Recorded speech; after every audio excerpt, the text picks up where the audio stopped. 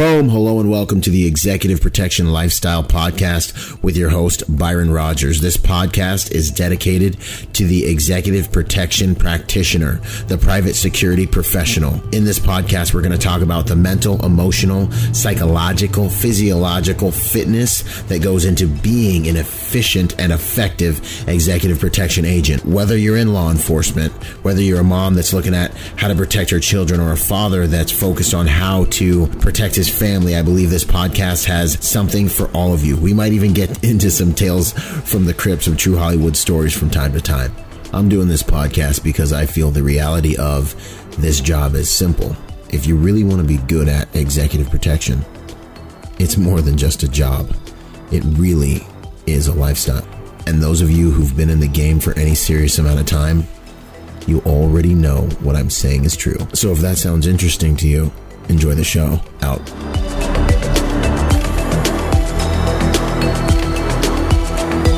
Boom. What's going on, guys? Byron Rogers here with Executive Protection Lifestyle once again. And I have a guest here who, in my world, he's been kind of the type of guy that I've always heard about, but I've never had the honor to meet until now. So it's an absolute honor to have John Nettles on the show. How you doing, sir? Good. How y'all doing? Good, man. I'm glad to have you. Thanks for doing this and hanging with us. I've always just kind of heard about you from the guys that brought me into the game, that brought me into executive protection. So, I'm definitely, it's kind of one of those things where, it's someone that you get to meet someone that you've kind of looked up to for a while. So that's really cool. I'm glad you're able to do this with us. So question number one is, what would be a big turning point for you in your career, a moment in your career where you really felt like, you were doing what you wanted to do in terms of what you've chosen to do for the last couple decades, 3-4 decades? Well, yeah, really there's no decisive moment. It's kind of our family heritage. My great-great-grandfather, great-grandfather, grandfather, my dad was all in the military. So there was it's just kind of my way of life. Pretty much what it was the military gave me a path to do what we wanted to do. And I don't know anything different. So it wasn't like I came from a, lineage of bankers or something. That's what we did. And there was, like I said, there's no defining moment of going, the clouds opened up, sunshine came shining in and said, this is it. This is what you're going to do. No, it wasn't that dramatic. It was, this is what we do. Awesome. So it's just kind of like your culture, the way you grew up and the way that the men in your life or the others in your life kind of led you. Yeah, pretty much. An organic thing. That's awesome. So what, into the background, what's your, who are you at? Well, what's your background exactly for all the listeners? Well, background was I spent 21 years with the military. Most of, probably about 90% of it was with Special Forces, the Green Berets, and then certain elements within that organization as well. And then a lot of the security side of the house, we bounced around doing some contracting, mainly kind of in the same space. Worked with the intelligence community in that space, and so that's kind of the background: U.S. Special Operations, and then the intelligence community, and then certain jobs that kind of was similar to what I was doing. Okay, so just kind of carried on from what you were government trained to do, but into the private sector with those things.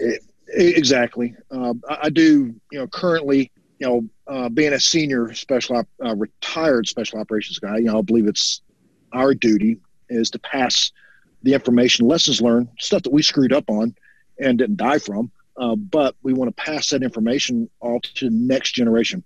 So, I've been an advisor to other special operations organizations within USSOCOM as a full-time advisor for them.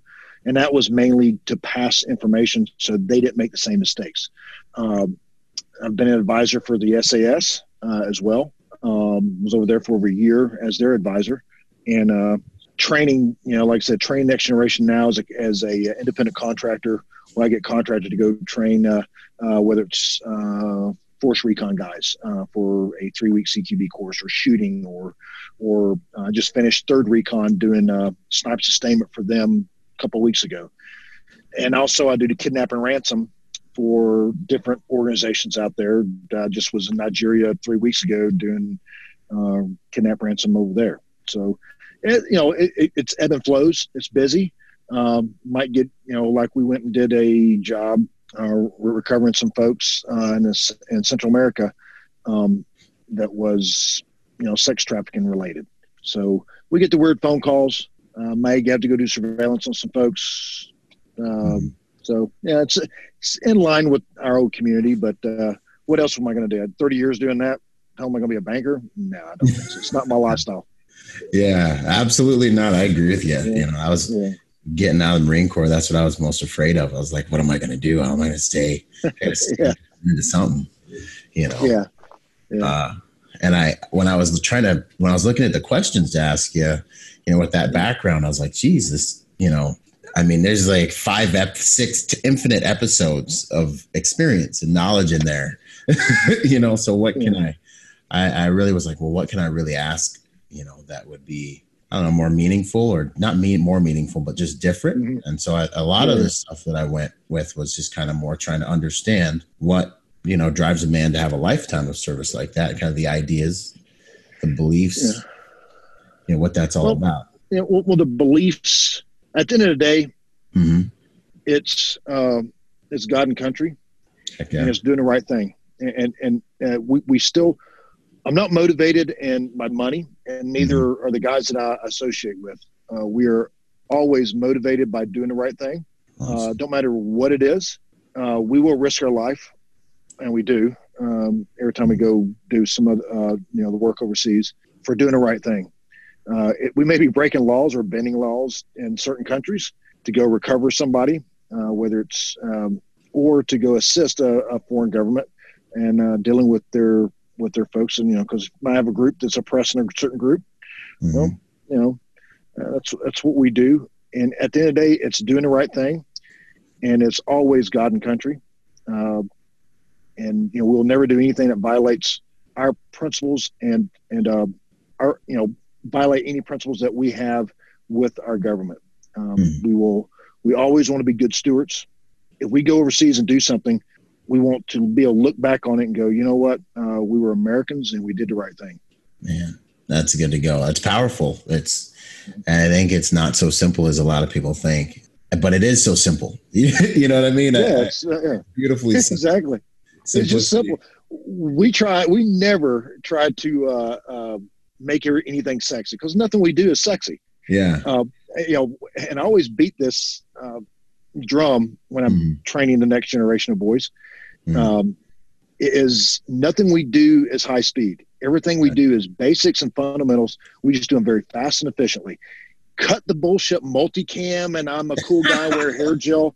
Cut that bullshit out. Yeah. It's, again, nothing we do is cool or exciting. It's just what we do. To us, it's not that big of a deal. And we don't run around with the grunt style t-shirts and, the special forces license plate and stuff. I when I go home, I go hunt, I fish, and I feed damn horses. And that's about it. And I cut grass. Heck yeah. So we're just another dude in the mall in somebody's way. At the end of the day, we are. Because we have we just have a unique job. That's different. Yeah. That's awesome, man. We live in the age of all the, the sensationalism. I know. It's insane. It's, we make fun of them. It's what we do, behind the scenes. Like, come on, really? Yeah. It's like everybody wants to have their 10 minutes of fame. Yeah. Just be normal and don't have the big ego of you're bigger than yourself. It's do something bigger than yourself, not be that guy. Do something bigger than yourself. Don't pretend to be. Yeah. Yeah. Do something bigger than yourself. I can agree more. And it's like, it's awesome hearing that, and you know what I find the most how do I say, like, the most legitimate guys, but the guys that have done the most tend to just bring it right back there. Like, I'm just a man doing a job. That's right. I believe I was here, that I'm fortunate enough to get to do, fortunate enough to be able to do, by the grace of God. And I'm I'm going to do it. That's right. Yep. That's right. That's right. I got a lot of good friends and that I consider heroes. I don't consider myself one at all. I've worked with them and I know them. I know a bunch of badasses. I'm not one of them, but I know them. And I surround myself with people that bring stuff to the table and that have the same mindset and the same ethics that I do. Yeah. I try to have. There's guys that I work with that I consider 10 times better in a person than I am.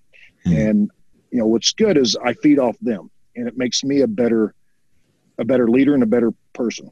Now I fuck stuff up, and I admit it. And when I do, I admit it. But the thing is everything's cool like Fonzie if you learn from it. Yeah. If you don't learn from it and humble yourself, then you're probably not a guy I'm going to be hanging out with or I'm going to work with. Yeah, I agree. That not humbling yourself and it's a dangerous thing, No. I think it's probably one of the ultimate signs of strength to be able to own it and suck it up. That's right. Yeah. Yeah. If you screwed up, own it, move on, learn from it. Yeah. Get better, keep moving. Yeah. So, yeah. I think you kind of answered the question, like, who you are at your core, really sounds like God and country, your man trying to do a job. Is that about kind of it? Or? Exactly. I'm here to do a job that some people won't do. Yeah. I'm just fortunate enough that I'm fortunate enough to have been where I've been and worked with the folks I've worked with, and they gave me the drive to do what I do. Again, I don't consider it sexy. It's not. It's just a different damn job. It's unique. It's unique. I mean, hell, we make up less than 0.03% of the military, of the boys that we work with. And we just have a unique job. And I like what you were saying about, it not being sexy, about it just being, really good at the fundamentals. I think that's just something that needs to get out there, and the better you get at the fundamentals, the better you get at all. Then you actually get good, That's right. That's right. It seems nothing I love it how big, I get questions. Oh, can you teach me tactical shooting? There's no such thing in my book and most of the guys I associate with called tactical shooting. Shooting. It's just how you apply it. It's marksmanship, recoil management, and manipulation. You do that whether I shoot competitively or I'm doing an operation. Because shooting is shooting. It's line of sights up, press the trigger without disturbing sights. Pretty simple. But people try to overcomplicate it and make it sexy because sex sells. Yeah, and sex does sell. We don't really play to that. We're just like, hey, Dave, I'm going to teach you how to do these fundamentals very fast and efficiently. Make it work. That's it. Yeah. If it works. That's right.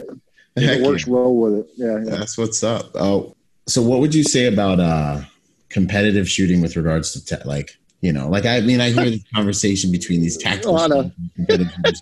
It's hilarious. It's hilarious. Dude, shooting is shooting.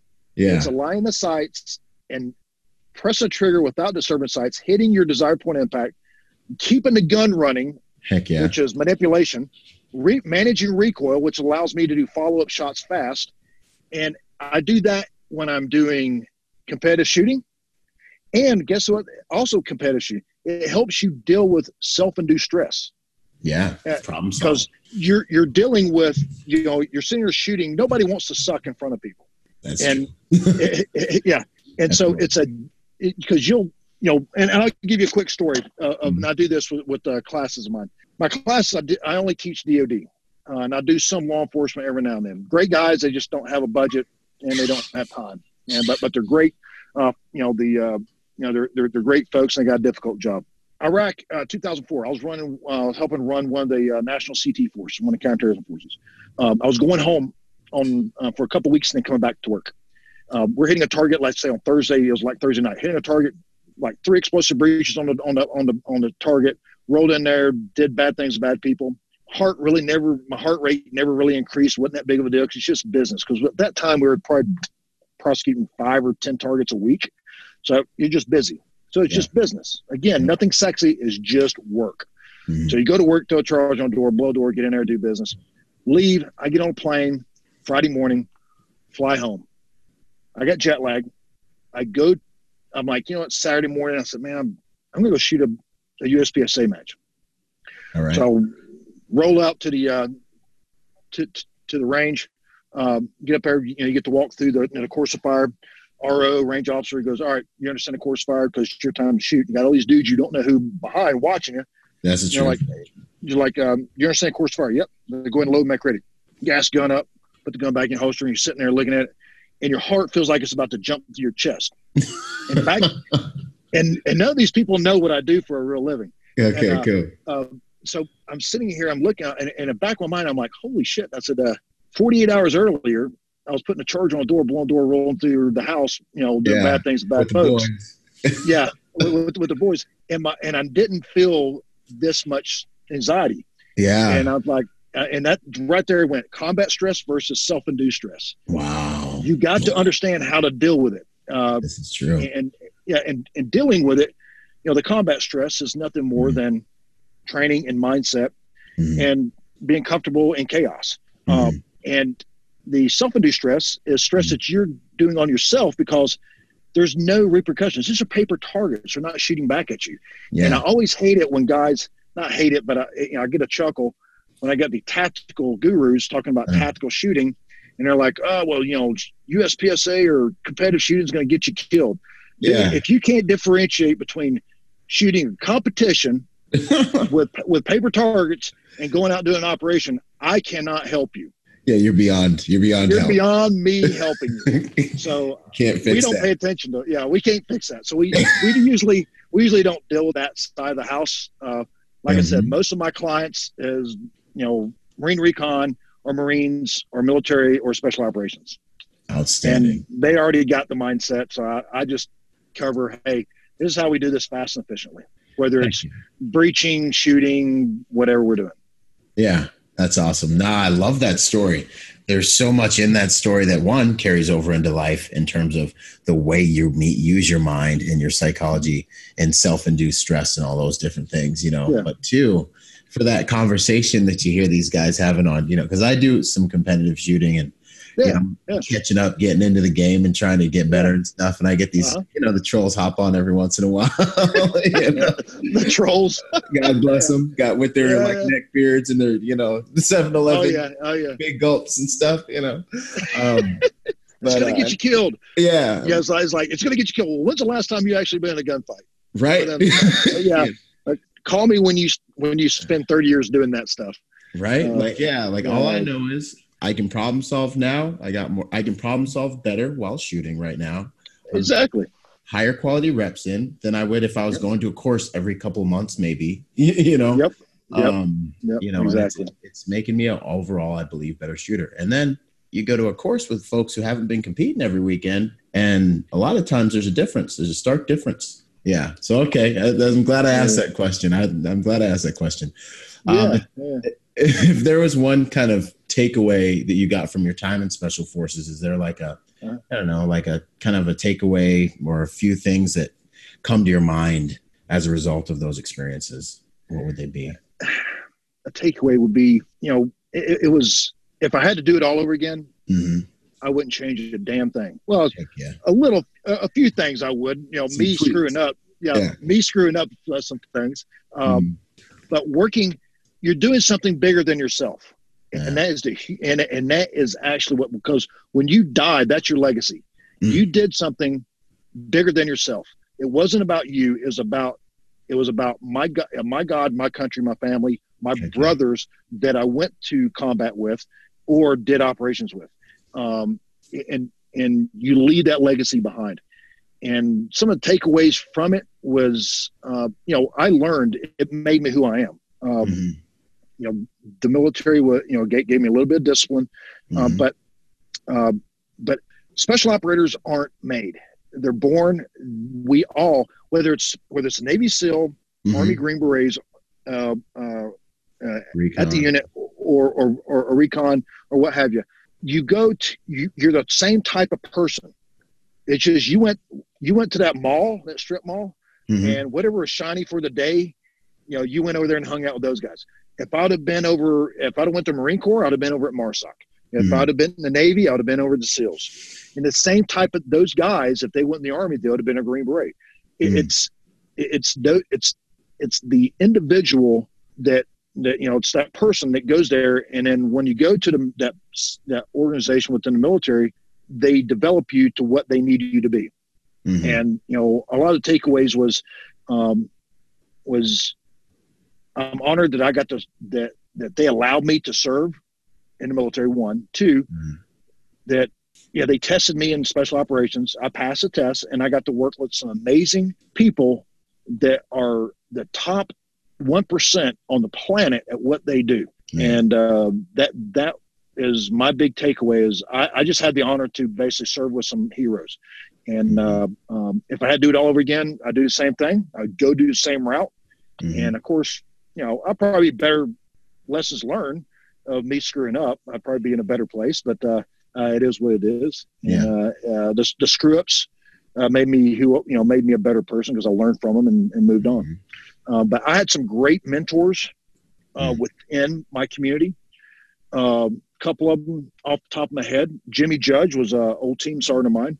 As a young special operator, sometimes you get the big head, and sometimes you get, hey, I'm cool. I'm too cool for school. Okay. Well, you're not. Our lowest rank is an E6. An E6 to us is a private. So the guy shows up. He's an E6. He just graduated course, and he's all, piss and vinegar, and I was that guy. I was that guy. Jimmy Judge, you treat support guys like, they're support guys, blah, blah, blah. You don't want to do them. Well, Jimmy, I would watch Jimmy, and Jimmy would bring those guys in and treat them well. And that, therefore, it put less pressure on us as the operators to do stuff, because the support guys are there helping us. So we didn't have to do certain things, so we could concentrate just on our job. Yeah. And I learned so much from Jimmy Judge of how to manage people. And everybody, you can learn from anybody. If you humble yourself, you can learn from anybody. Yeah. No matter who the hell they are. Yeah. Whether it's some crackhead on the street, he may have something that I don't have. He has an experience. Humble yourself. Yeah, exactly. And learn from that. And Jimmy really showed me how to manage people. And I didn't do it quite as good as he did. I never did. But I did learn a lot from him. Another guy that I've met many times, and I really looked up to him. And last time I saw him was in Afghanistan in 2003 in the Ikama room in a certain hotel there right outside of Kabul. His name is Billy Waugh. Billy Waugh is a legend within our community, and great guy. But a lot of what he's done. And just being around him, I was humbled, and of course, because he's a legend, and learned from him, and just a lot of other folks that I've worked with in the past that I've learned from. A good friend of mine, Tom Bullins, owns a company called Trigger Time, former Marine, just a phenomenal human being, and I learned a lot of humanity and compassion from that man, because he was very good to people, and. As a young, motivated troop, sometimes I didn't have that. And looking back on it as I got older, I'm like, you know what? I was a jackass.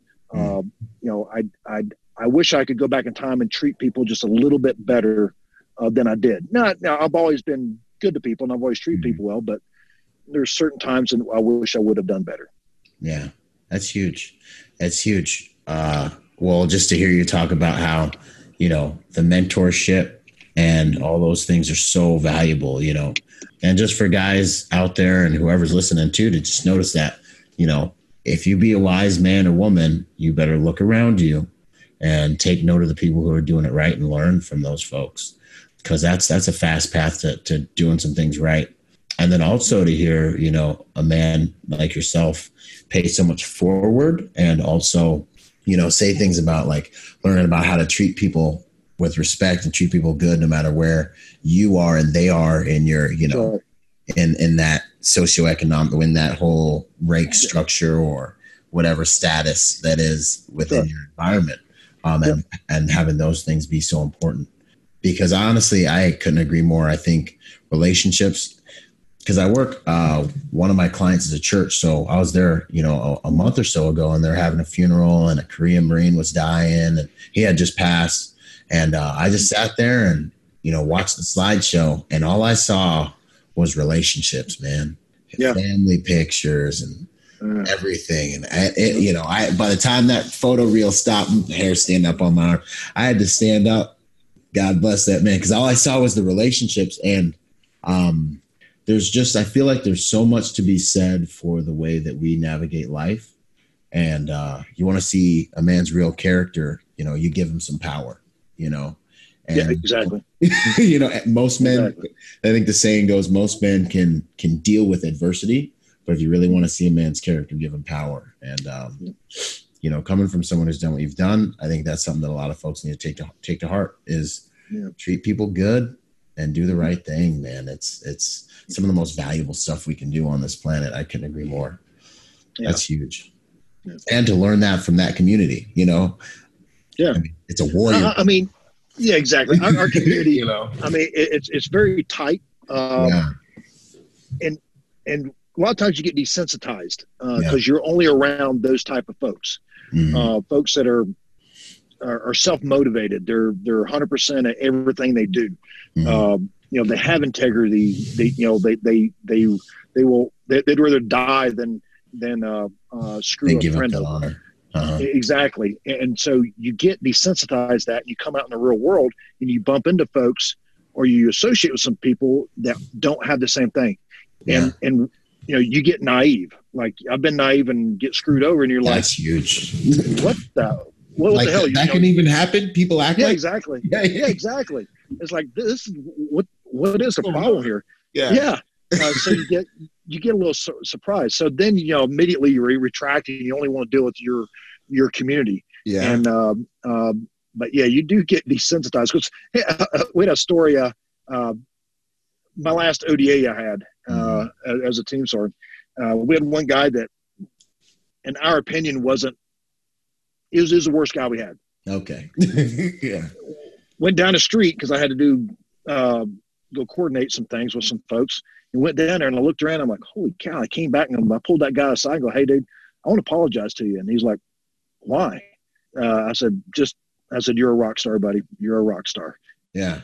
And he had no idea what the hell I was talking about. But again, we get desensitized because you're around just these type of people, and you go deal with some other group and you see the stark difference. Yeah. And he makes you run back to those same guys. This is so he's like, guys, I love you guys. You guys are awesome. Even though you're fighting with them 10 minutes later. Yeah, exactly. That's right. Never mind an hour ago when I said you guys aren't pulling your weight, but I was like, holy shit, yeah, you guys are awesome. Yeah. No, that's I completely understand. And it's like having a good detail, man. We work so hard to get the guys we want around us, and it's a beautiful thing. And I think it's also just that honor culture, to be around guys that have that honor and respect and things like that, and would rather die before letting their honor, before failing, letting their boys down. Yeah. That's valuable stuff. And, like now, the guys that I work with, we were all senior guys, E8s, E9s within our community. So every one of the guys I work with were in leadership positions, in charge of a team, in charge of an assault troop, in charge of our squadron, what have you.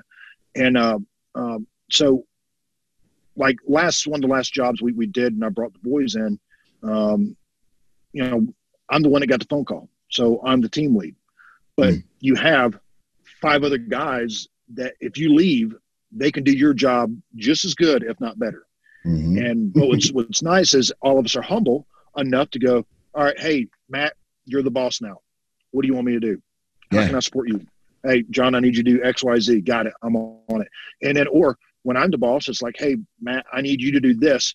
I know it's going to be done. And most of the time, 99.9% of the time, it's done the way I want it done and better. Yeah. Um, It's like everything to be said for that. When you know, it's like a certain type of, when you know you can ask someone to do something and they're going, yep. it's like a certain kind of trust. It's like, Yeah. it's a certain type Yeah. of currency, you Yeah. know. And you know, the guys we work with are from our background most of the time. Mm, And I can task them with something, and not only they gonna perform, not only I don't have to babysit them, they understand the task and all the implied tasks that go with it. mm-hmm. For instance, if I say, hey Ox, I need you to take those guys, train them to do basic CQB, and I leave. You Mm-hmm. got 1 week. I know he will understand all the tasks that has associated with that one job and all the implied tasks, and he's Right. going to make it happen. And all I'm going to do is go, hey, well, what do you need from me? Yeah. Well, I need X, Y, Z. Got it. There you go. Or I go, hey, JP, I need you to do surveillance on this guy or set up a network to get guys into country and out of country covertly. That's the task. He will, there's a complete buttload of laundry list of implied tasks that goes with that. Yeah. And he's all over it. I don't have to get in the weeds with that guy to go, hey, I need you to, when you know how to set a safe house up, you got to have X, Y, Z, blah, blah, blah. He already does that. Yeah. He knows that because he was a team lead that was doing it for Southcom back in the day. Heck yeah. And so it makes being a leader and working with him much more pleasurable. Easy. All I got to do is give him a task. Right. And it's task oriented. Exactly. I would rather give the reins than give the spurs. Yeah. I'd rather pull the reins and give the spurs. If I gotta give you the spurs, you're not self-motivated. I don't need you. That's right. Truth. And that is kind of a big takeaway for all the, people in the industry listening is, hey, you want to be that type of guy for your leader. You want to be the type of guy your leader can say, hey, here's the end state. Yep. Handle it. And go make it happen. She can trust that you're going to whip it on and you're going to get everything done. And they're not going to have to come back and check on you or, tie shoes and wipe, yeah, that's right. Because, and then that's how you earn their respect and gain some equity and capital with them. To where it's like a reciprocal kind of a really beautiful relationship, So that's huge, man. That's a big takeaway. What type of things would you say you've learned about like good and evil during your time in the field doing these things? Oh, I've worked in about 58 countries right now. Wow. And evil is out there. Oh yeah. But there is good. And you have to differentiate between the two. Just because you're in a country that is a third world country, not everybody is a shithead. Okay. The majority of them aren't. Majority of them just want to live. Mm-hmm. And I'm there most of the time I'm there and the boys are there to help them secure their area so they can live. Yeah. And then we're going to go target the shitheads, find them, fix them, and finish them. Yeah, absolutely.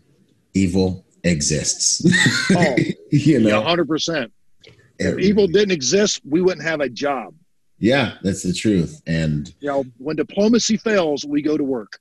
Yeah, and that's outstanding. I mean, it is what it is. It just is what it is. No, that's I in some ways I think it's fortunate that a lot of Americans haven't had to face that reality, but in other ways, I believe they're missing out on the reality of reality, that would help them. They are. Do more good. Americans are protected. And when you've never lost freedom, you don't know what freedom is. This is true. This is very true. Yep. You take it for granted. Oh, 100%. I think that's something the military did good for me is just, Marine Corps. I just remember them being like, hey, you fight for freedom. You don't have freedom. That's right. That's right. You don't. Yeah, in the military, you don't. Yeah. When you join the military and you special basic training, you lost every bit of your freedom. Everything. Every bit. You ain't even have the same underwear on. No. That's right. That's right. Yeah. What lessons in like human potential would you say you've seen or learned? Human potential? Yeah, like in terms of how much more someone's capable of than they realize, is it that people can do more than they think? Is it Yeah, really I a think mind a over lot of matter people. thing, or Yeah, well, some of it is. There's some people that, um, you know, the will to live is strong, and if you yes, got a guy or a person that has a strong will to live, you know, they can do they can do more than what they think they can. And a lot of times, you know, like for instance, selection or something like that folks go through. yeah, As long as they don't quit, and most more likely they're going to get selected if they don't quit. Not all. yeah, I mean, hell, we probably my selection class we had 533 start. We had 100 make it to the end, and only 70 got selected. So about 30 dudes, just because they grinded it out, yeah. just wasn't what they were looking for. But that's still, I mean, if you make it, you're 70 out of 100. If you make it, yeah. If you make it, and then it's a 2-year long qualification course after that, and then you end up with 16 out of the 70 at the end. Wow. Yeah. Wow. That's amazing. I think kind of relating to that, being able to, because like I got out of the Marine Corps, and you know, a lot of my brothers and things like that, and you know, guys are struggling hardcore. And I think that a lot of that comes from I say you got to find your new fight. If you're a warrior, you've got to find a new fight. If you sit back here, complacency still kills, you know? Yeah. And I think one of the things I was able to do that was intelligent was realize that, hey, if I don't freaking get it in gear, I'm going to die out here. I'm going to die a slow death. It's going to be the atrophy of my identity. You know, that squad leader you were in Iraq, great, really, you know, awesome. Yeah. You're never going to be that again. And you're going to start drinking, and you're going to start eating, and then you're not going to look anything like it. And your wife is already tired of your stories. And then you're going to be sitting here, and you're going to look in the mirror, and the identity that your honorable self will have been so gone. And that atrophy, I think, is what causes a lot of guys to kill themselves. So I kind of like, it was like, yo, you're in the fight for your life, bro. You know, nothing will bring you closer to destruction than comfort. and that kind of realizing that, no, this is a life or death thing really kind of helped me get out of a rut, you know? Yeah. So I definitely see how like realizing you're fighting for your life will unlock a lot of potential. 100%, man.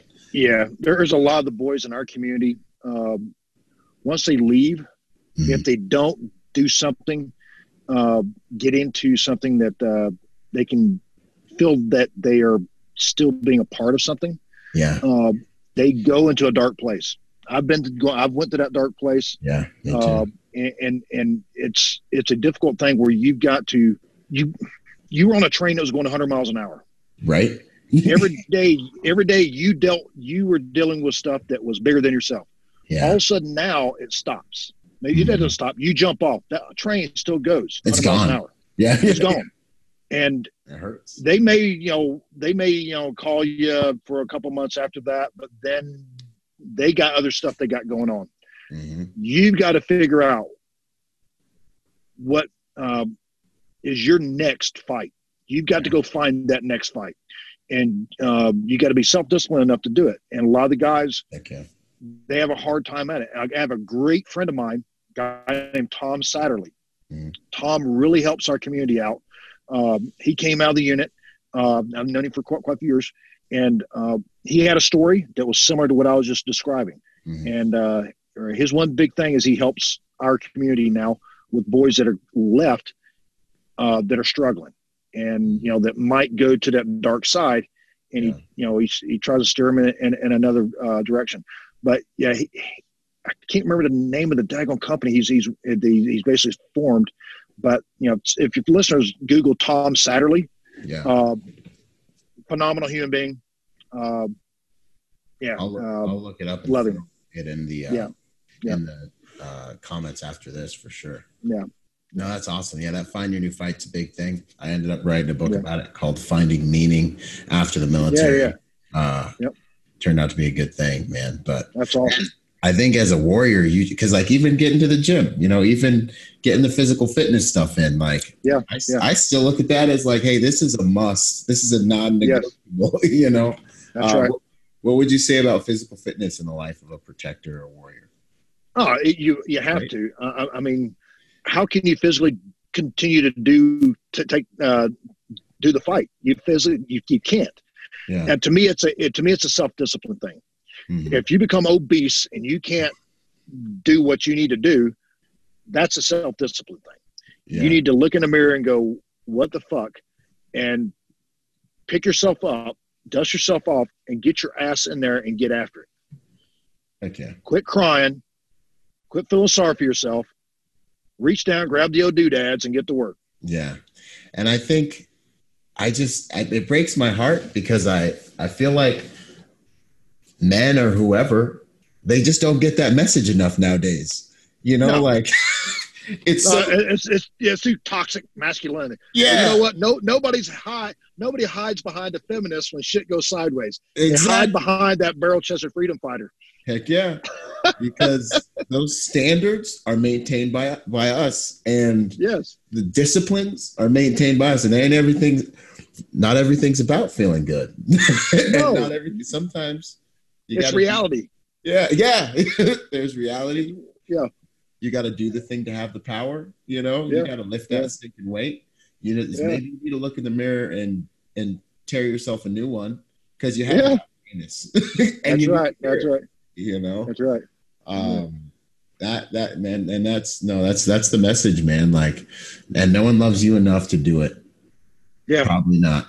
So you got to do it to yourself. That's right. Nobody loves you like you. Yeah, man, that's good stuff. What would you say keeps you going on the warrior path these days? Is there any? Well, one, it's the only life I really know. To be honest with you, it's like, for instance, last year during hunting season, you know, my big passion's backcountry hunting. I was like, all right, I'm not working. I'm not dancing a damn phone from end of September to damn mid-November because it's elk season, bear season, blah, blah, blah. Right. And, of course I get a phone call. It's like, hey, it's, hey, you know, Americans been kidnapped in this country X. Yeah. Well, I got to go. Because it's God and country. He's an American. I have to go do this. So, you know, put the boys together and we went and, you know, do what we do. And I've missed, you know, pretty much the entire hunting season, which is my passion. But at the end of the day, it's doing the right thing. If a guy calls me and says, hey, we got to go do this, no matter what I'm doing, if it's for a just cause, I'm dropping anything I'm doing. Again, not motivated by money, motivated by doing the right damn thing. And if it's an American involved, we're going. Yeah. It's just, it's, I don't know. I completely agree. I feel the same way, man. Like there's just certain things. It's like, this is what I do. This is the right thing to do. And it kind of breaks everything else. It's like, this is what's got to be done.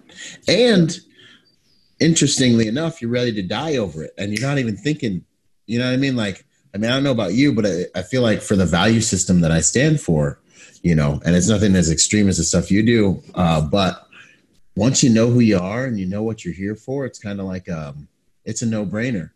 And, you know, you're probably on that plane wishing it was like, man, I was getting ready to elk hunt. Like it probably crossed. I know.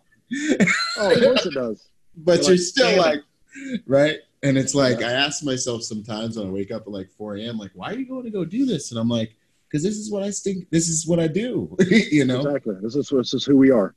Yeah. It's difficult to explain. It really is. But it's really that simple. Yeah. That's a beautiful thing. That's awesome. What would you say about, you know, describe the warrior mindset if you were going to break that down for someone listening? Like, it's a broad question. Yeah, that's broad. Holy shit. The warrior mindset. Well, it's always one. It's integrity, having that character of getting out there and doing something bigger than yourself. That's the biggest one. Not quitting on your guys or your boys. Yeah. And no matter what the obstacle is, we will figure it out because it's the right thing to do. We're going to risk our life. And if I die in the process, then that's just part of it. That's just our business. Yeah. It's a dangerous business, and you accept that and you move and you move on. On the other side of that door, there's some guys that are willing to kill themselves to kill you, but you're going to breach that door and you're going to go in there and you're going to distribute some damn justice. Exactly. Yeah. I find so consistent and so beautiful about like these conversations we get to have is, when I ask about the warrior mindset and the guys that really know what it is, it's the same thing that you find in, the samurai cultures and in, the ancient Greek cultures. It ends up coming down to service. It ends up coming down to like a very high grade, potent version of service that a lot of people just aren't strong enough to do, maybe not physically fit to do, psychologically fit, but you're rendering a selfless service on a lot of levels. Yeah. And like I said, I've worked with a lot of guys that have been just phenomenal warriors, good people, and it still take that, even though they left the military or left the government, and they're still doing it when they can. I mean, a bunch of guys come to mind. Mike Pannone. Mike Pannone, phenomenal guy. I've known him for years. We've worked together. He's a good friend of mine. I will call him and bounce ideas off him to get his input. Very smart. Like, Mike is awesome. Mike, I'll call and I'll have clients that whether I'm teaching shooting or tactical or what have you. Yeah. I will always encourage him. Hey, go see this guy as well. Intelligent. Because he may be, because we all come from the same organization. We're probably going to teach the same thing. It's just the way he articulates something might get to that other student that I couldn't. And Mike is extremely articulate, and he's been there, done that. He's humble. He actually gives a shit, and he actually cares, and he is a no shit great guy. And we got plenty of the guys within the community that are just good folks, and really care about passing on knowledge. It's not about us. It's not about us beating our chest. We're not going to do a hair gel commercial. It's about passing the information off to the next generation to carry the torch, and that's our passion. Not about you as an individual. It's about passing the torch. I think that is mature, healthy, like masculinity at its best. I feel like what we battle sometimes is the immature like true toxic masculinity is the like bravado. I'm too cool for school. Like, there I was in the middle of the sand, like those guys. Like, okay, that's what we have to battle, and people then see a strong man or a confident man and they become insecure because they were dealing with these egomaniacs. That's right. They saw a strong man, So toxic masculinity, that's nothing more than a guy being an asshole. Yeah, it's boyishness. Exactly. Exactly. It's because I feel like once you become really strong and confident and you've done things, you're actually more mindful, kind of. You're able to be more vulnerable, mindful. You care, exactly. And that really seems to be, just a healthy adjustment. Or like, you get, when I got out of boot camp, I was like hard charger, and then of course went to Iraq and got blown up a couple times. And I was like, whoa. You know what I mean? Like you realize like, okay, we can be here and it's fine. It's good. It's good. Yeah. I'm not bulletproof. Yeah. Really. Seriously. And that kind of goes into that service. Is there a difference between you and other guys out there? Is there anything that you think is unique about you? I mean, we all have our unique thing that we bring to the table. And whether I'm trying to build a team to go do a specific job, I may need a guy he may not be an operator. He may be a signals intelligence guy, but I need that guy to enable me to do our end state. And I believe that I do pretty well. There's a lot of stuff I don't do well. I'll admit the hell that every damn day. One thing I think that I do well is seeing the bigger picture and being able to see a job or see a mission and put together the people and the assets to get the end state. To make it work. To make it work. And it may be dangerous, but sometimes brute strength and ignorance works in certain times. Yeah. And when things go sideways, hey, reach down, grab the doodads, and make it happen. Or sit back and go, let's have some tactical patience. Let's look at this. Let's let it unfold. Then let's make a decision. But when we make a decision, we act. There's not make a decision and sit there and hem-haw. It's make a decision and make it happen. I believe I've done pretty well with that and making things happen. And there's certain times that probably my weakness was not utilizing some of the people that I had, and kind of taking it on myself and just and dragging some folks through. Now, the older I got, the more mature I got as a leader. I would recognize that, and I would bring other people up. So, as a leader, your job sometimes isn't leading; it's developing new leaders. Now I've had guys call me, of course, when I was, in the leadership position, that, cuss me, you're making us do this, blah, blah, blah. Well, I didn't understand the whys behind something. And then they became the team sergeant, they became the leader. And then they'll call me and go, John, I want to apologize. Holy shit. I didn't think it was this bad. I'm like, yeah. We kept a lot of heat off you. But that's your job. And is to keep the heat off the boys, let them do what they need to do, and just give them the end state and pull the reins and go that direction and blah blah blah. But there's some things I did well, and I believe that was looking at the bigger picture, making things happen. But some things I did not do well in the junior leadership time was letting the boys do what they need to do. And I didn't learn that until more in my senior leadership time of seeing somebody. But thing is they had to show potential. And once they show potential, then I would trust them enough to give them the rope. Go out there and make it happen. But as soon as they showed that, man, it was on. And what's nice is being in that special operations community, most of the guys, 99.9% of the guys are 100% capable. You just got to give them the opportunity. That's awesome. So developing leaders, the difference between developing leaders and really just kind of leading them, probably not micromanaging, but really the art of recognizing a good leader and developing leaders instead of followers. That's right. Maybe that's it. A good leader develops leaders rather than just followers. That's right. And I was lucky enough to have some good mentors that were better leaders than I was.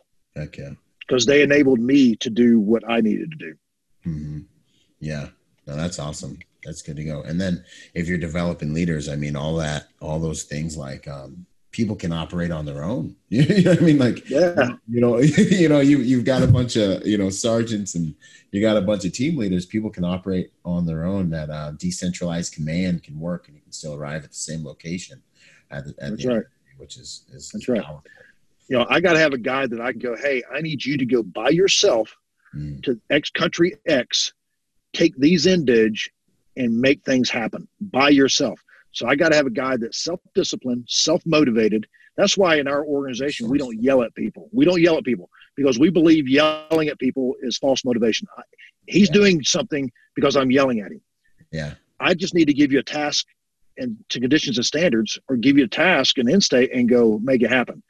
And if you don't make it happen, you're not going to be in an organization no more. You're in the wrong spot. Exactly. Wow. I need self-motivators. Yeah, that's good to go, man. That's motivating. That's good to go. What would you say? Are there any keys to success in terms of your longevity? Staying in the game. Are there any things that have you think allowed you to continue staying healthy, psychologically, mentally, emotionally, physically, and stay in the game? Yeah. One is always do a good job for somebody, so you can get called back. One. Don't be that guy that's always in controversy. Okay. Cooperate, graduate, as we say sometimes. Graduate. Yeah, cooperate, graduate. When you're not in charge, then be a good follower. Always look for something to do. Always look for work. Find work. Good to go. Yep. When in charge, be in charge. But listen to your boys. And the constantly stay on your physical fitness, because sometimes perception is reality. Yes. So if you roll in there and you're big as a damn barn, and your job is kind of physically demanding, yeah, that's not going to be good. Right. Yeah, and being mentally prepared as well. Don't be the complainer. Mm-hmm. Don't be the guy that goes, the good idea fairy. The good idea fairy, man. Yeah. Me and my buddies were talking about the good idea fairy. Yeah. There's a lot of those guys on the gun range. This fairy is like a spirit or something. Oh, I know. It's nuts. And don't be that guy that always has a better way to do it. Yeah. On everything. Oh, well, you need this new Gucci gear or whatever. No, I don't need a Gucci gear.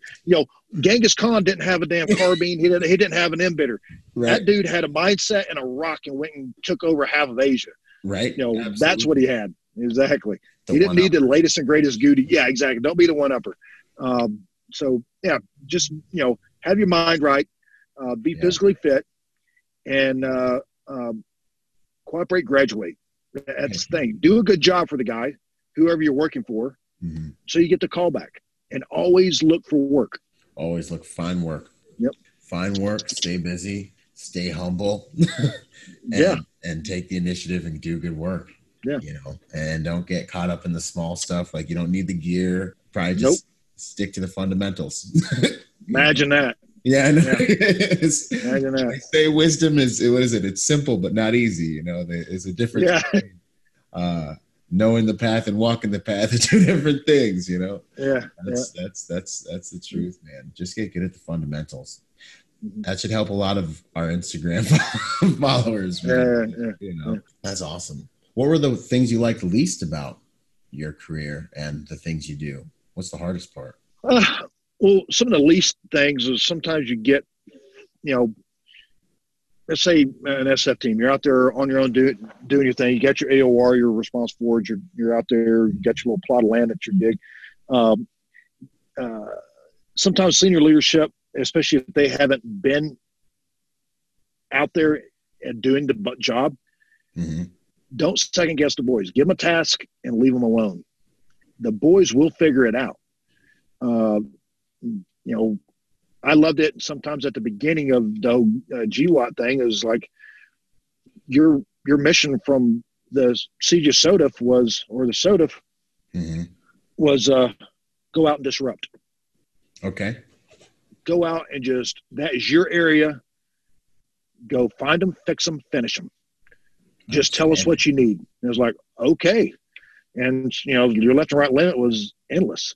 And and the implied task of that was enormous, but the boys would go out and make things happen. Yeah, no, it was cool. It was a great time. You didn't have micromanagers. You didn't have, a story went around the community. Once things started getting into the weeds of micromanaging, you get a guy back at some battle captain back approving your con op to go do a job, and that dude's never seen an angry man in his life. And he's looking at your con op and he sees your task org and he sees what's on your gun truck. And, of course, the gun truck, each vehicle would have, who's going to be in what position, blah, blah. Yeah. Well, he sees your loadout. He sees a thing called a Carl Gustav. And he goes, Carl Gustav is in vehicle number 2, but he's not on the, he's not on task org. And so he tries to throw a wrench in your con op to go for you to go do your job. And you're like, Carl Gustav, it's a fucking 84 millimeter cordless rifle. It's not a person, you jackass. So he's the numbnut. He's a numbnut's going to prove you to go do your job. He has no idea what the hell it is. What you're doing. How about this? How about go eat your ho-ho, play your damn Xbox, get on Get on a computer and FaceTime your wife and tell her how hard it is. And tell her how hard it is. Yeah, leave us alone. We're going to go out and do some bad things to some bad people. Yeah. So you just sit there, eat your damn ho-ho on the FOB and Skype your wife. And tell her how hard. And that's really what happens. This is really what happens. Yeah. And oh, God. I know. It's insane. It's insane. It is so. And go to Chow Hall and get 4 scoops of ice cream. Yeah. No, absolutely. Yeah. that was some of the parts that that was frustrating is when boys, when you get folks back in the rear that's really never seen an angry man alive micromanage on what you're doing. Yeah, and have no idea, and not and then. Well, I mean, and in the Marine Corps, there's no like designation tags or nothing, anything. So everyone thinks you're all the same, So they're like, oh, God bless them, whatever. Yeah. I can understand that one. What would you say were the hardest lessons you learned out in the field? Some of the hardest lessons, I mean, when somebody dies, one of your boys, that's a hard lesson. And you're always second guessing, what could I have done differently to prevent that from happening? It's whether he's a $20 million operator or whatever. At the end of the day, it's one of your boys, and it's a hard pill to swallow. Yeah. But at the end of the day, you've done everything you possibly can do, and it's war. You dress to go to a gunfight. You go to a gunfight. You get in a gunfight. People get shot. When people get shot, sometimes they die. You do everything you can possibly to prevent it, but it is operating in an uncontrolled environment. It's just reality. Yeah. And those are some hard lessons learned. But the thing is, you always have to do, and every time we go do something, an operation, we always look and do an after action. No matter if it was 100% successful and everything went like clockwork, you go back and you look at what could I have done differently to make this better. And you learn more from a failure than you do a success. Boom. So if you failed at something, you always go back and be honest with yourself and go, what could I have done differently to have a better outcome? Absolutely. And sometimes you have to bite that bitter pill and go, you know what? I fucked this up, but I'm going to learn from it. And the next time we're not going to make that same mistake. Heck yeah. No, that's definitely, that's a good one. We're going to look deep into our souls and go, okay, we screwed that up. How can we not do that stuff again where we're going to cost a human life? Yeah. And be blatantly honest with yourself. And I think that process is very important with everything, no matter how big or small the mess up is. Like, I feel you protect yourself by doing the absolute best you can and being a good steward in every moment. Yep, that's right. And that way, no matter what the outcome is, after that buzzer or after that dust settles, you look yourself in the mirror, you look yourself in the eyes, and you can be like, all right, I can give myself, I probably did that as best I could with my intelligence and my ability, Yep. And then it's now, how could I have done it better? And if I don't see an immediate spot where I can take responsibility, I'll go back and be like, I could have done something at this point. I could have changed that outcome. Or you know what? I should have seen that in my partner and asked to work with someone else, or said something at the beginning of the detail. Whatever, but you can't change what you can't take responsibility for. So there's a problem. How you could have influenced it. Because we're the common denominator in every problem we face. Yep, that's right. That's right. That's the stinking truth. What would you say were your proudest moments over your career? Some of the proudest moments that was my big highlights was starting a couple of national counterterrorism forces. Wow. And starting out from scratch. And they're still thriving today. And that's always nice when you go back to the country and, some of my followers are guys that were in some of those units. And they're still doing God's work and out there getting after it. Heck yeah. And those are, and having the opportunity to do that was enormous. So helping stand up 3 of these national CT forces. Wow. And that's legacy stuff. I believe that's legacy. So that's stuff that, people that you never even hear their names are probably benefiting from that work. And I think that's real meaningful work. Yeah. And there's a lot of guys behind the scenes doing the work to this. And they're just good, humble. You'll never know who they are. Right. And it took a lot for me to come out in social media. And one of the main reasons I did is I did some training videos. And one of the guys like, hey, you on social media? I'm like, hell no, I'm not on social media. And he's like, well, you could be the best trainer in the world. If nobody knows who you are, it don't matter. It literally doesn't. I'm like, okay. but I try to, on the social media, I try to make it where I don't want it to be about me. I want it to be about sharing knowledge and experience. The experience, what I can share, but some of the experience that will, if somebody sees it, they go, oh, okay. And I don't want it to be beat my damn chest. I want everybody to think that, people, their perception of me is I'm just a normal dude. Literally, I'm just a normal dude that had a different job. And when I go do my job, it's different. But when I come home, I'm just some redneck out in the hunting, killing things and chasing elk and mule deer. And I'm hunting, I'm just a normal dude. I come out here and I'll shoot competitively a little bit, and I go ride my dirt bike, and I'm just a normal dude. I'm not some superhero. I'm just a normal dude that had a different job.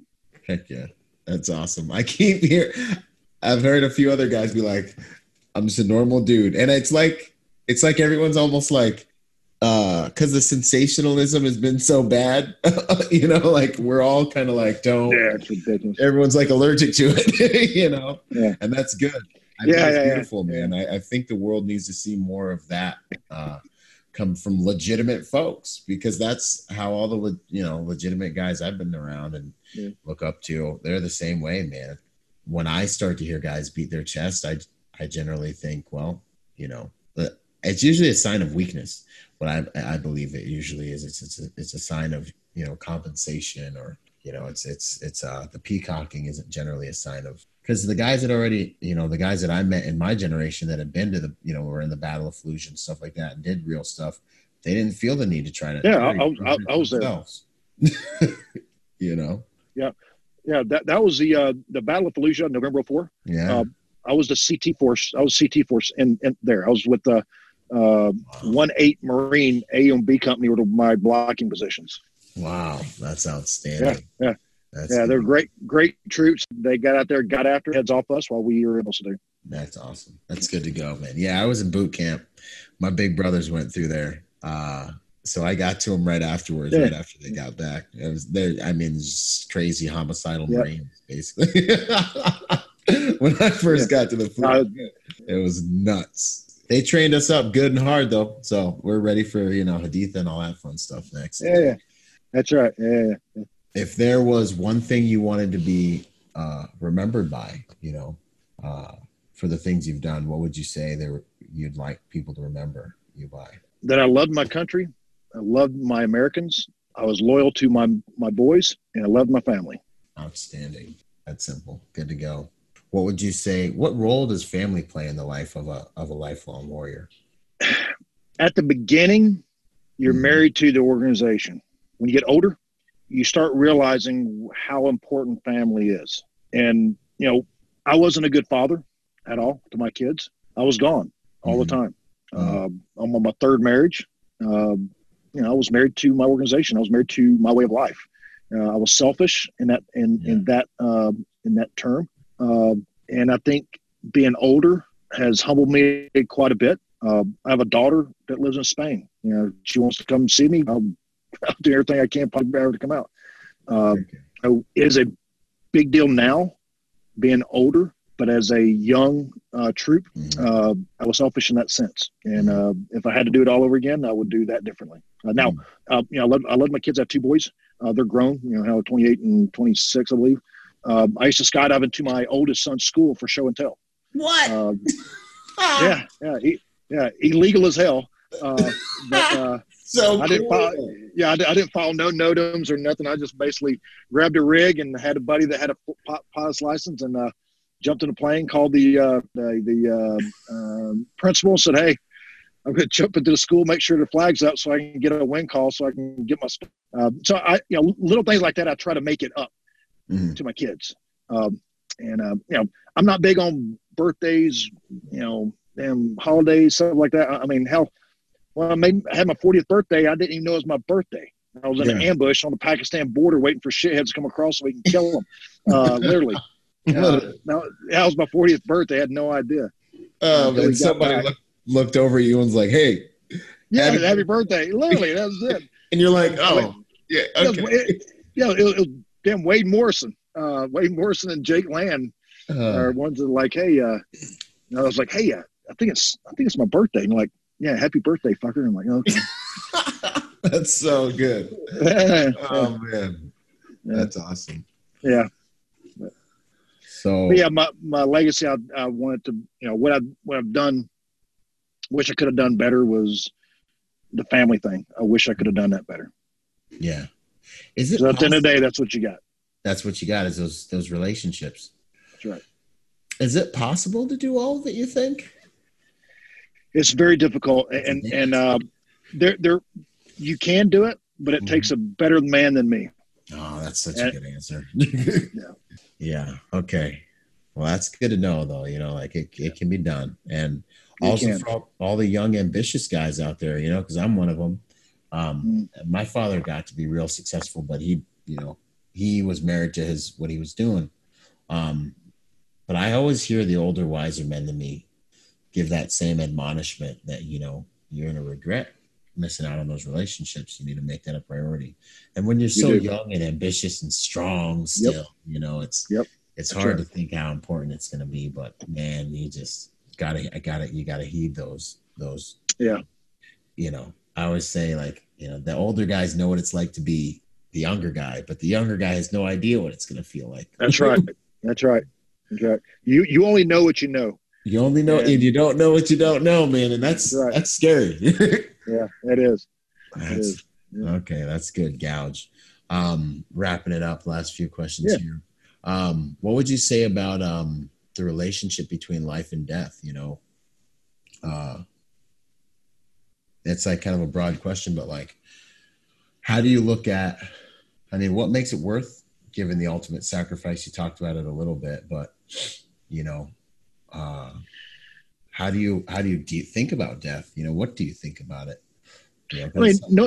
Nobody wants to die, but I'm a Christian, and I do believe in God and a higher power, and I hope that the way I go or the way I die is doing something bigger than myself. Hopefully it is rescuing somebody, or whether it's whatever it is. I hope it's a noble reason of what took my life. If I die of old age, I hope I'm surrounded by my family and my friends. Yeah. It's just it's like a fact of life, but it's kind of all about how you go and kind of how you live leading up to it. It's kind of what I hear you saying. Yeah. And not for nothing. I guess in the end, what would you say it's all been for? The whole career and all of it. The whole career, the easy answer is God and country, and what I wanted to do. I wanted to do this stuff. I don't know any other thing that I could have done. I'm sure there is something, but that's not what I wanted to do. I wanted the excitement. I wanted the lifestyle. I wanted the camaraderie of the guys that I worked with and the girls. That's one thing you do miss when you leave. You miss the folks. You miss being around like-minded individuals. You fight like cats and dogs, but Jesus Christ, you love them. You will die for them, literally. It's kind of cliche, but I feel like a lot of it ends up being about the folks next to you. It's crazy. But then I think it is. But the thing that like that wisdom is simple thing, but then, that kind of dials up to where, you start getting, I feel like maybe as you get more mature in life, you start to realize it is not just about the guys next to you, which that's a sacred thing. But I think when we find ourselves on our, at the end of the game, it ends up being about those relationships. It all ends up kind of coming back full circle, and it's about the humans that you spent, that you showed respect to the guy who had been respected for, a long time, and you could see helped him out in his eyes, and the way you live your life, kind of thing. Yeah. Well, that's the bulk of it, man. Thank you so much for spending this time with us and talking about things. I think it's amazing too that, I mean, for all the things you've done, to walk away, really, I feel like what I learned a lot is just like relationships are a lot, the glamour, the awesome high speed stuff is awesome in high speed. Yeah. But I think at the end of the day, what's really valuable is, the relationships when you're in the circles you're in, the way you treat people, and the effect you have on the team. Do you bring the average up? You hold your spot in the shield wall, as they say in the phalanx, yeah. And things along those lines tend to be kind of, and then leadership, are you leading? Are you creating followers? Or are you creating other leaders? Yeah. Those are some other considerations, and do the fundamentals better. Yeah. Be brilliant at the basics. Nothing we do is high speed. Heck yeah. That's awesome stuff. Good to go. So what are you up to next? What's next? Where are you now? Where can people find you? Well, work-wise, I mean, we got a couple of things we're standing by to go recover some folks. Hopefully that works out.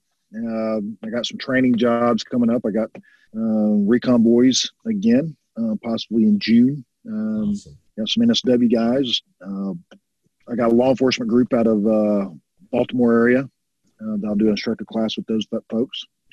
Then we I own my own company, Crossed Arrows LLC. It's my training company. I work for a local company here, a good friend of mine, Ultra Shooting Solutions. Okay. A guy named Ron Herbulis, former Marine.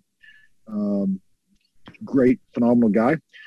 I still do work with Tier 1 group out of Arkansas. That's who I'll do the Marines through.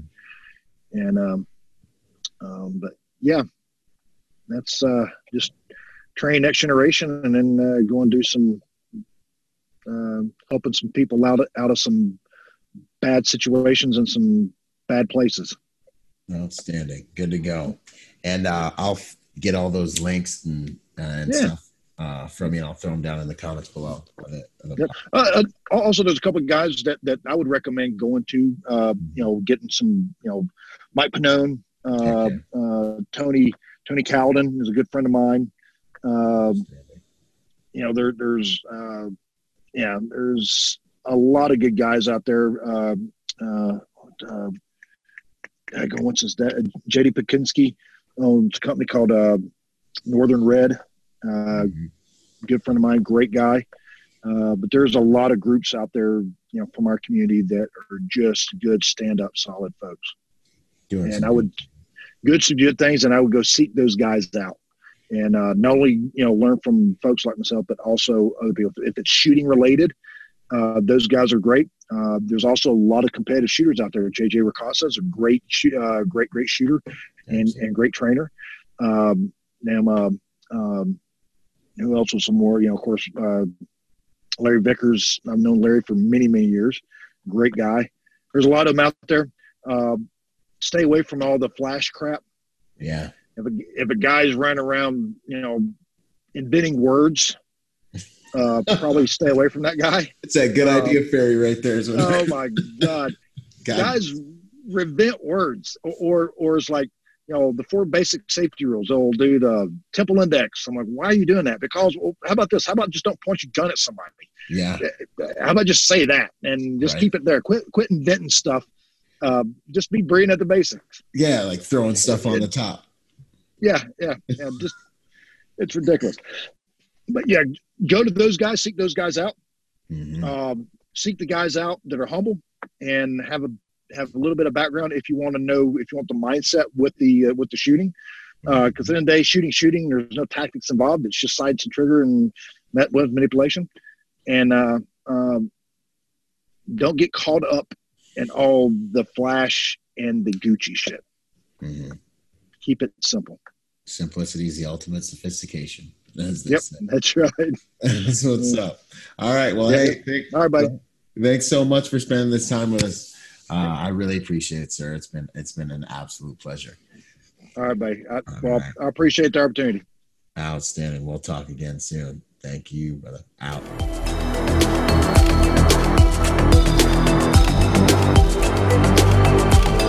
Boom. And to support this podcast, go to executiveprotectionlifestyle.com and contribute to our Patreon account.